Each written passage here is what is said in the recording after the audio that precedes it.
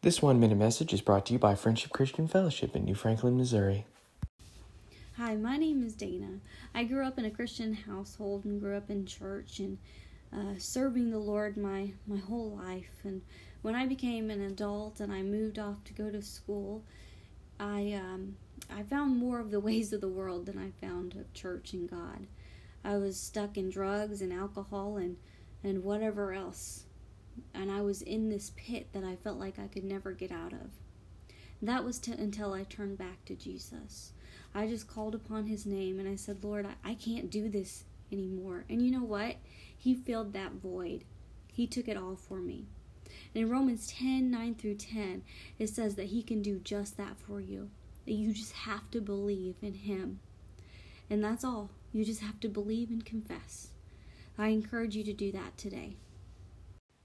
Thank you for listening. To learn more, please check out our website at fcfmo.org.